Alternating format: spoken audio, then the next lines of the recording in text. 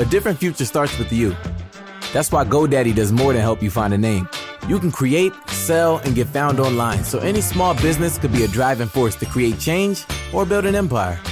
We know old ideas aren't cutting it anymore, so we're calling for a new generation of thinking, your way of thinking.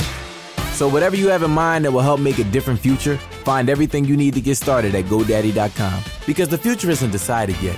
It's up to us to make it happen. Start different at GoDaddy.com. If you've recovered from COVID-19 or unknowingly been exposed to it, you may have antibodies that could help COVID-19 patients. Donate blood and receive testing for COVID-19 antibodies. Visit Vitalant.org today. This is an ode to the glass noodle. You may be glass only in name, but our love for you is crystal clear in every Bibigo Korean dumpling.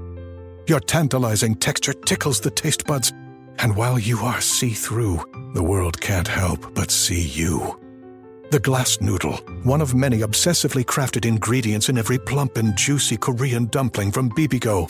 Go handcrafted. Go Bibigo. Authentic Korean dumplings now in the freezer aisle. This is Podco Media Networks. On episode 152 of Confessions of a Marketer, Win Without Pitching. Hi, it's Mark Reed Edwards. Welcome back to Confessions of a Marketer. Blair Enns is in to talk about his book, The Win Without Pitching Manifesto. We'll get to that in a moment. In the weeks ahead, I have chats planned with Henrik Becker, Xenia Montan, Dave Woodward, Larry Ludwig, Travis Chambers, Naira Perez, Marty McDonald, Ian Preston, and Nicholas Vandenberg. There is a lot more in store as we make our way through this crazy year. We'll continue to cover the current health crisis, but we'll also stick to our knitting and help everyone become better marketers, so you can expect that kind of content to continue as well. As always, stay with us. COVID-19 patients need your help. If you've fully recovered from COVID-19 or unknowingly been exposed to it, you may have the antibodies that could help COVID-19 patients recover. Donate blood and receive testing for COVID-19 antibodies. Visit Vitalant.org today to schedule an appointment to donate blood. That's Vitalant.org. Help save lives and schedule your appointment at Vitalant.org. You could help save lives. Okay, on to Blair Enns. His Win Without Pitching idea challenges agencies to buck the conventional wisdom that puts the client in the driver's seat, a scenario that makes it very difficult, if not impossible, to lead in the engagement. We had a great chat, and Blair lives in the wilds of rural British Columbia, so we get a taste of that lifestyle as well, and the unique point of view on business he has from his outpost. Plus, we discuss getting by when the power goes out. Blair is a fascinating guy.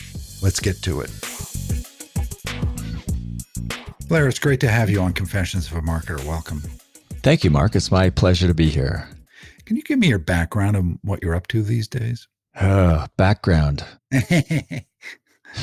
Loaded question, right? I stumbled into advertising many years ago, worked for some of the largest ad agencies in the world, and then some of the smallest design firms in the world on the account management side of the business and the new business. So I was a suit, managed accounts and did new business. In 2000, I decided I wanted to move my young and growing family to this tiny little village in the middle of nowhere, British Columbia, and I had to find a way to earn a living. So I launched a solo consulting practice called Win Without Pitching, which is a new business development consulting, which is code for sales consulting practice to ad agencies and design firms. In 2013, I decided I'd had enough of being a solo consultant and I started to pursue scale. So I turned Win Without Pitching into a training company, started hiring staff. We still have a small team, but we serve a larger number of clients through various training mechanisms on the various subjects within the kind of arc of agency new business. So you go in for a day or so and train people up on the components of your book, basically? Yeah, so we do 2-day public workshops, and then we'll do that a few times a year in various locations. And then we'll do that public workshop in a private training environment. So the standard is 2 days, but we really have about 8 days of training curriculum. So the 2 days kind of is enough to get people started. And for some people, that's enough. That's enough training. But usually after a year or two, people come back for the next level. And the other question I have is about, you said you were a suit. Do people wear suits anymore in the agency environment? Not very often. In fact, I bought my first suit in almost 20 years, about a year and a half ago. And it's nice to put on a suit from time. I wrote a book about money. My most recent book is on pricing. So I thought, well, if I write a book about money, I should probably look like money. So I went out and bought a suit, but I didn't buy the tie. So I still don't own a tie. Yeah, okay. I bought a suit about a year ago because my son was getting married, and I thought, well, I better have a suit. Yeah. But like you, I hadn't bought a real suit since like 1998. Yeah. It had been a while. I joke that when I moved to the woods, as I affectionately title or refer to the little village I live in, 20 years ago, I had a Hugo Boss bonfire. I didn't really, I just gave it all away. Right. I found, a lot of my old suits, which I loved, I looked at and they had moth holes in them. So that's one way of getting rid of them. Yeah, moth holes and too baggy. Insects. Yeah, exactly. So what's your internet like in that small little village in British Columbia? At home, I have high-speed internet, Mark. It's 6 megabits per second on the download and 1 on the upload. Yeah. That's blazing fast in 1998. When I bought a suit in 1998, I would have killed for that speed. It's high-speed internet compared to dial-up. Right. In my studio here, I have 100 megabits per second both ways. And like some people think, well, that's crazy fast. So we're a little bit behind the times here. It's tricky. In fact, there's a small chance that I could lose my internet connection in the middle of this recording. But we won't worry about that. We'll just redial up and we'll connect it all and make it sound seamless in editing. So last week was it this recording? No, it wasn't this where we had it scheduled. I think it was somebody. Yeah, we were going to do it last week, and I was I was having my oil tank replaced, and it was rather noisy here, and so we had to put it off. But then you said, well, you had some issue with the recording last week. The day before we were to record, I was a guest on another less important podcast than this, and I had to cancel because all of the power in the entire village of Caslo, British Columbia was out for 12 hours. So we had no power at all. Oh, geez. And that's a fairly common occurrence. It happens 2 or 3, maybe 4 times a year. Yeah. So I want to talk about your book and the Win Without Pitching Manifesto and all that, but do you have a generator for your house? I would imagine you'd have to. No. It's a 125-year-old rambling 6-bedroom house that's heated entirely by one wood stove in winter. So I get up in the morning, as I did last week, started a fire, and then I threw the coffee pots on top of the stove, and then I cooked bacon and eggs for my wife and I on the stove. That sounds idyllic, actually. I love it when it happens. I absolutely love it. Yeah. Yeah. We lost power here, I live near Boston. We lost power for about a week. I think it was in 2011. And I've got a gas grill, and I was making brownies in my cast iron skillet and lasagna and all those kinds of things out on the grill. And it was actually kind of an interesting way to lead your life, because your life becomes oriented around when the sun comes up and when the sun goes down. And, the rhythms of your life change, because we artificially extend the day with, light. And when there isn't any, you just have to deal with the light that comes from the sun. Yeah, you get into this more natural kind of rhythm of the day. I think a week is a long time. So we have one cell tower in town and it works. And for my house, I can barely get reception. So I've got internet on my phone from there or my laptop. And then I have an electric car with a 90 kilowatt hour battery in it. So if it's relatively fully charged, I can run all kinds of stuff off of that battery pack. Right. It's essentially like a backup battery pack for the house, but it's not just wired in. I can't run the house off of it, but I can plug all kinds of things into it. Yeah. Interesting. Well, this has been an interesting 7 minutes discussion about completely life in rural wasted that will British. end up on the editing room floor. Well, okay, but I'm very fascinated by people like you who live in remote places and work in the highly contemporary modern world. It's a fascinating dichotomy. Well, and I think it's a great segue too, because I'm convinced I could not do what I do if I did not live where I live. Like my approach to agency, new business development, and maybe even sales in general is kind of contrarian. I often say when I go to New York, and I've been there a couple of times in the last 6 months, I love New York, but I have to get out of there after a couple of days because I start to believe what everybody says. And what they say at the agency level and at the client level is you can't really win without pitching. And my that's the name of my book and my business. Yeah. My whole business is built around this idea that you can indeed win new business without having to give your highest value product away for free. But if I lived in the epicenter of advertising, I would actually start to believe what it is that they say. And so I'm a low consumer of media generally, but of media in the goings on in the ad agency and agency client relationship space. I don't read Ad Age. I don't read Brand Week. I don't read any of those publications almost ever. I don't think you're missing much. No, the important stuff finds me. People will send me links to articles. So I'll read something from time to time. But I find if I were immersed in that world, I couldn't have the point of view on it that I have. And my point of view is everybody is effing crazy. Yeah, that's about right. So let's talk about your book, The Win Without Pitching Manifesto. And this book was brought to my attention by a guest I had on a while back, the great David C. Baker. Yeah, I just got off the phone with David before this call. He was a great guest, and I really enjoyed getting to know him. Obviously, I'm coming to your book kind of late because it came out about 10 years ago, but I made sure I paid attention to it because we all end up being in the position of having to pitch at some point. And I was interested in your point of view.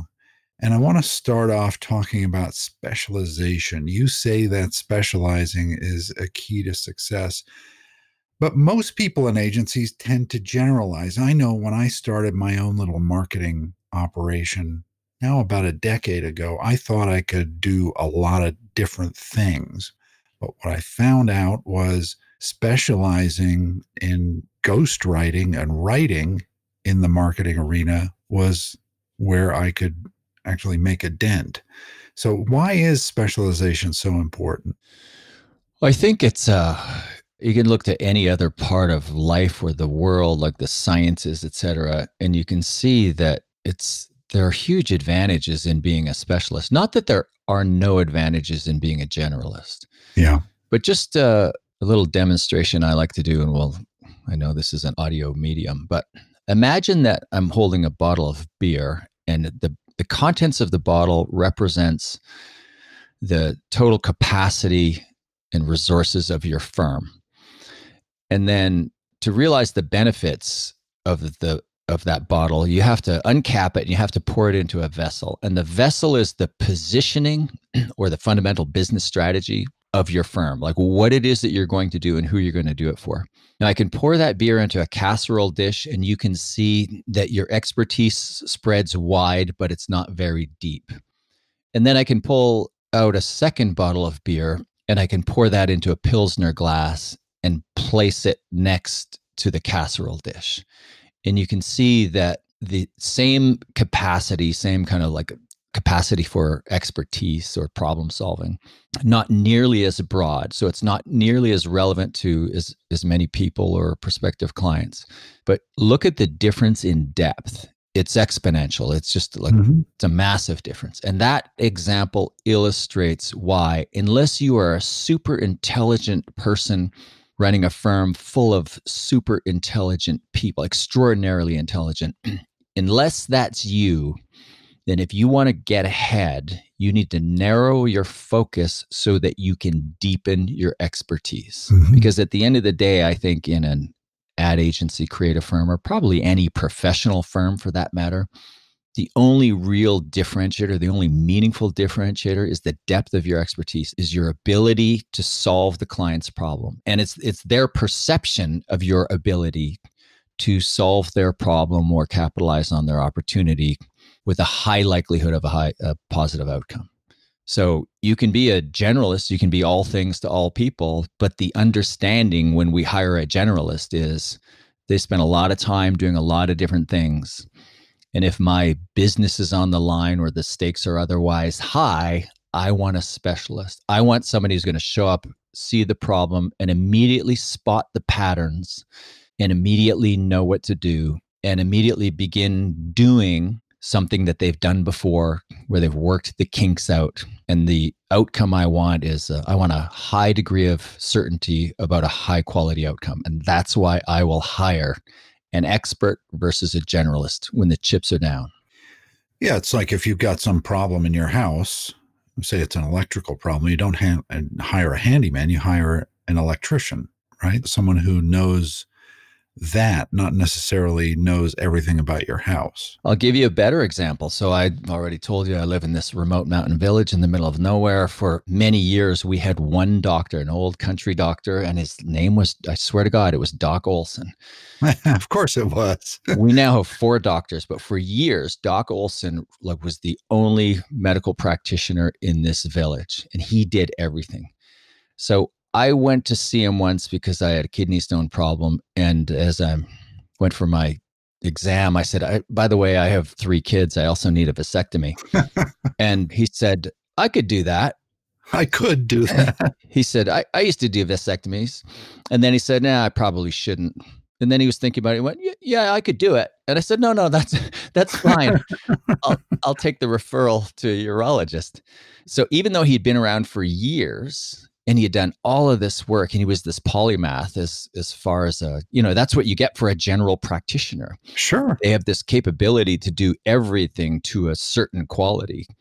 But when, somebody's holding something very dear to you in their hands, you want to make sure they don't slip up. And I don't want to get too graphic here, but yeah. Well, you want someone who does this, hundreds of times a year rather than once every blue moon, right? Yeah. Yeah. And I think that goes with so many things in business that, you could go to, XYZ agency and get something, but are they expert in it? And that's really what you mean, is that you want to go to the agency that specializes in the problem you have. Yeah, you as the client want to look at them and go, you want to know that, okay, you've done this before, you do it all the time, you have a bulletproof way of doing this, you're not likely to screw this up. That's what you as a client want, especially as you get closer to buying. Early on, just the psychology of buying, early on when you're considering solving your problem, you're considering hiring a creative or marketing firm to help you, you're actually quite interested in the more radical firms and people who are doing things differently, because you're overweighting the benefits of change and you're underweighting the cost or the consequences of failure. But as you get closer to buying, that switches. You now underweight the benefits of change and you overweight in your mind the costs or the consequences of failure. And that's that line, nobody ever got fired for hiring IBM. That kind of speaks to that change in the weighting of what we value through the buying cycle. Yeah. You also say that being selective is important. And I've worked with a number of agencies as kind of a subcontractor over the last 10 years, small agencies. Also seen this from the outside, from the other side, where agencies like that tend to pursue every opportunity that comes in over the transom, no matter what it is. And you think that agencies should be selective. So how does that work for an agency trying to build its client roster? Yeah, and these two things are related, the need to specialize and the need to be selective. And as you've pointed out, both of these things are difficult, tend to be more difficult for a creative firm than an other business. And there's a reason, there's a very good reason for it. You think about what it means to be creative. Creativity is not the ability to write or draw. Creativity is the ability to see. It's the ability to bring a novel perspective to a problem. So if you are a creative person running a firm full of creative people, your superpower as a person and as an organization is to solve the problem that you have not previously solved. Therefore, you are drawn as an individual, you are drawn to these problems that you've never solved before. So the idea of narrowing your focus so that you can benefit from pattern matching, my friend David Baker talks about that a lot. That's the benefit of expertise, is you spot the patterns. Yeah. The idea of narrowing your focus and building a business that doesn't allow you to solve all these cool, really interesting problems for all these cool, really interesting clients, it is terrifying to a creative mindset. But if you want to benefit from pattern matching, if you want to build deep expertise, you need to limit your field of vision and focus on a smaller number of things so that you can see the patterns. So repeated observation, and then you can work the kinks out of the application, repeated execution. So those two things of narrowing your focus, being a specialist, and then being selective go hand in hand, and they're both hard for a creative person because creative people are drawn to variety. Yeah, and drawn to opportunity too, right? Yeah. Yeah, I mean, you know enough creative people. You just imagine, like, if you're a marketer, you call your agency into the room to have a meeting, whether it's somebody you're working with now or you're thinking of hiring, and you put the problem or the opportunity in front of them, you see how excited they get about it. I mean, they live for this. It's like, here's my chance to, it's not just solve the problem. What they really value, and what enough clients don't understand, is that what the agency and any creative person really values is the freedom to think about the problem differently. So from an agency point of view, one of the worst things a client can do is brief the agency at the point where you're fully self-diagnosed and self-prescribed. Here's our problem. Here's the solution we want you to spec out and price the solution. That is, for somebody whose superpower is seeing the challenge differently than anybody else, that is really restricting in a way that's just not beneficial to anybody. Yeah. So let's talk about money. And most agency client meetings I've been on, whether I'm sitting on either side of the table, tend to steer clear of it early on. You advocate tackling it quickly. Why is that? Because stress is caused by the things you don't do. Mm-hmm. Money conversations are stressful because we avoid them. So what I advocate and what we train is go headlong into money conversations as soon as possible. Start talking about money early and often. Now, there's some nuance around that, the science of anchoring, et cetera, who speaks first. But generally speaking, you want to have the money conversations early. It's often the elephant in the room, isn't it? You've been there where nobody mentions it. You're waiting. You talk conceptually about things, and often you hear, let's not worry about what this could cost. We can talk about that later. But everybody in the back of their head is thinking, what the hell is this going to cost? How much is this going to cost me? Or how much am I going to be able to charge for this? Yeah. It's hanging over the meeting. So I guess popping that bubble and just getting it out right away makes sense because it immediately qualifies the prospect, right? If they say, whoa, that's too much, or, it at least steers the conversation in the right direction. Yeah. And early on, you'll find yourself often talking about money even before you fully understand the problem or are able to scope it from the agency point of view. And that's okay. It needs to be okay.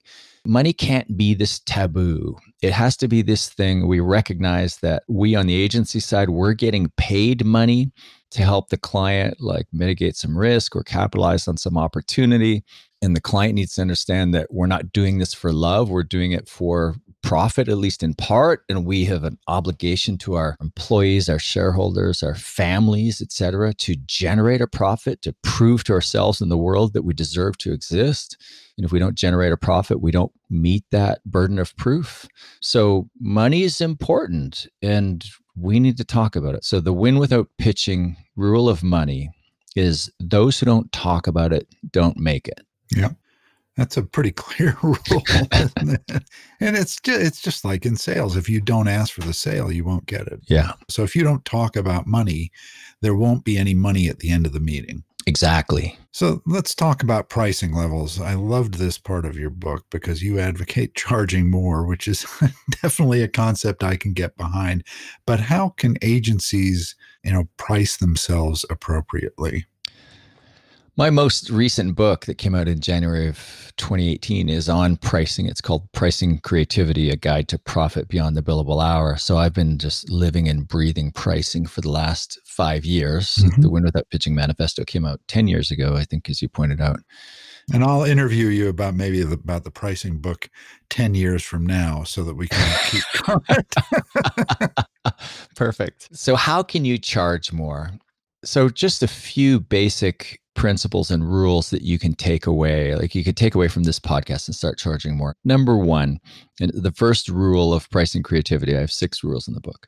Price the client, not the job, not the service. Price the client. And so what that means is you want to leverage what's known as price discrimination, which sounds like a bad thing, but it isn't. It's actually responsible for like discounts for seniors and students, et cetera. But it's also known as willingness to pay. Some clients are willing to pay more for the exact same thing that other clients would pay for, and your job is to let them. So number one, you price the client, not the job, not the service. So what that means is if a client or prospective client comes to you and says, what do you charge for X? You don't have an answer because it depends on what the value of X is to them. Number two, I'll give you just 3 takeaways here that you can combine to charge more money. Number two, always offer options. So when you put a proposal forward to a client, instead of one, here's the solution and here's the price, there's a lot of science behind this. There's a lot of reasons behind this, but just the simple version is put forward 3 options. Here are 3 different ways we can work together, 3 different buckets of deliverables you could buy from us, or even you could buy inputs or outputs or outcomes. There are a lot of different ways you can slice and dice the 3 options, but have just 3 different bundles that the client might choose from. Now, there's some nuance and some work to do to decide what goes into those bundles. But if you don't put forward options to the client, then you are making all kinds of guesses, and you're almost certainly guessing wrong about what the client really values, about how much risk they want to take on in the relationship and how much risk they want you to make go away, and all kinds of other variables.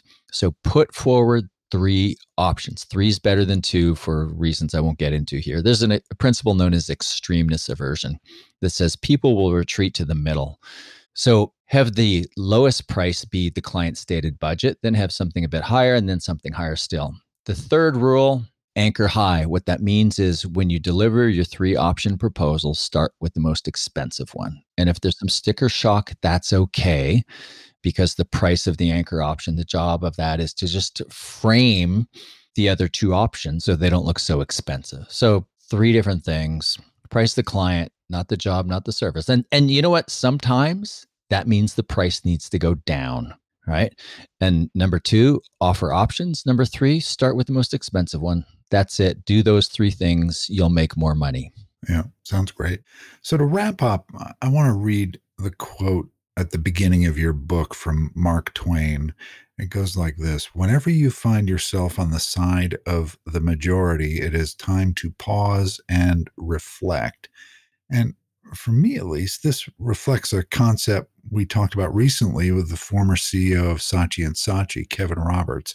Zig when everyone else is zagging. Why did you choose this quote, and why is it important for everyone to remember?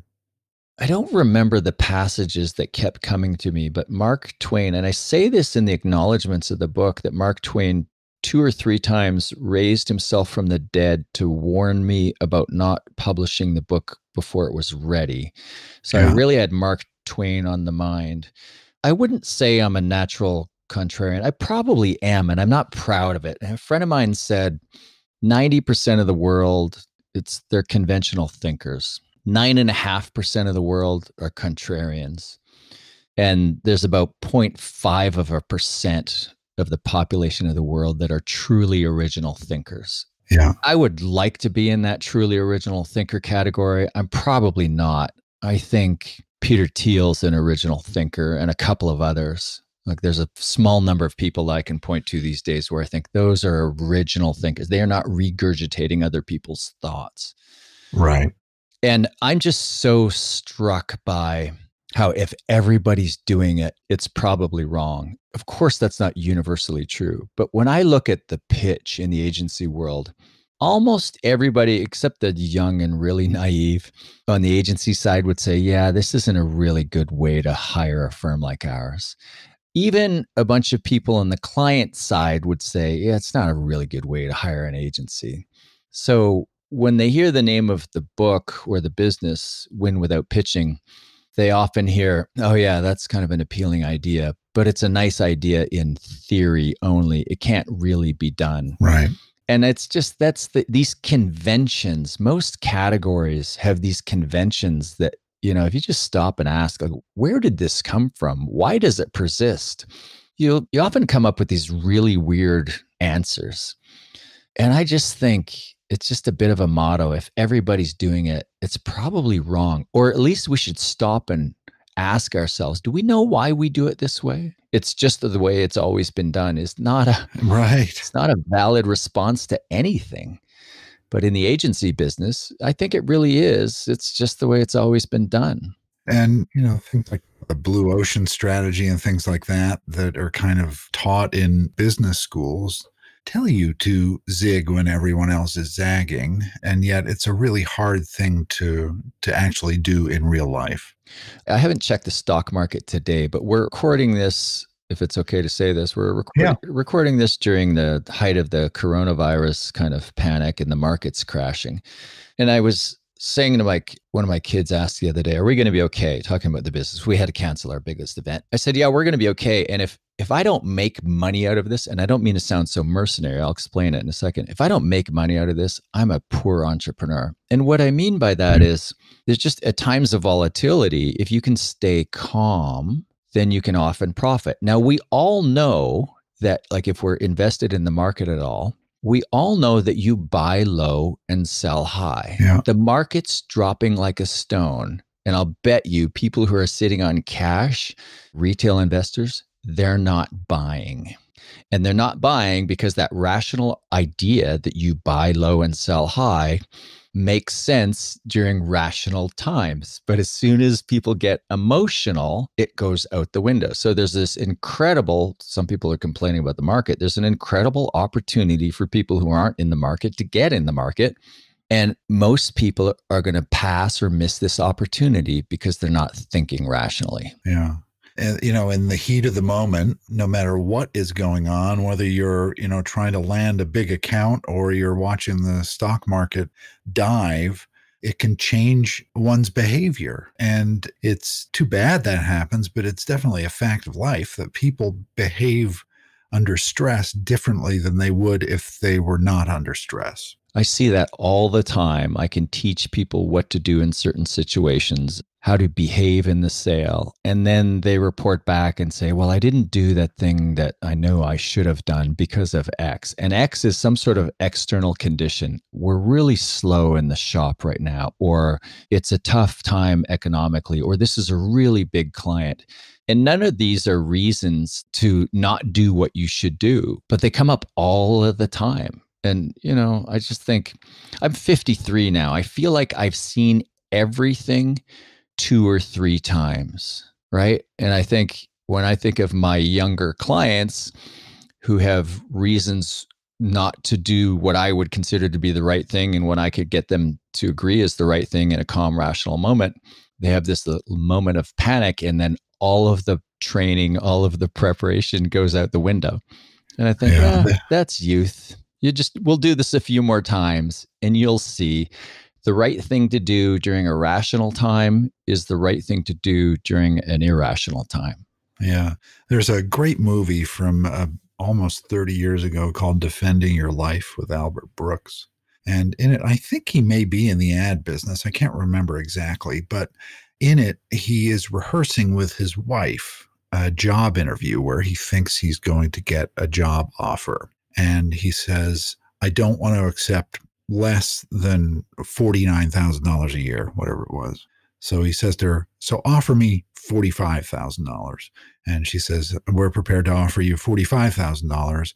And he says, nope, sorry, can't take it. So they do this, over several minutes. And then the next scene is him in with the guy offering him the job. And he says something like, we're prepared to offer you $43,000. And he says, that's great. And shakes the guy's hand and then wonders, what the hell did I just do? Yeah, that's perfect. That's, someone under stress making the wrong decision. Yeah. Not unusual, though, I guess, in this world. And you attribute your buckling in that situation to external factors. Yeah. But it's always internal. It's always just your state of mind, your state of grace and calmness. That's all it ever is. Yeah. Well, Blair, this has been fascinating learning about the Win Without Pitching Manifesto and other things about life in the middle of nowhere. I really had such a great time. Thanks for joining me. Thanks, Mark. It's been my pleasure. That was fun. All right, next time, Henrik Becker on SaaS and B2B marketing. Confessions of a Marketer is a trademark of Podco Media Networks, and this episode is copyright 2020. I'm Mark Reed Edwards. Stay healthy, and see you next time.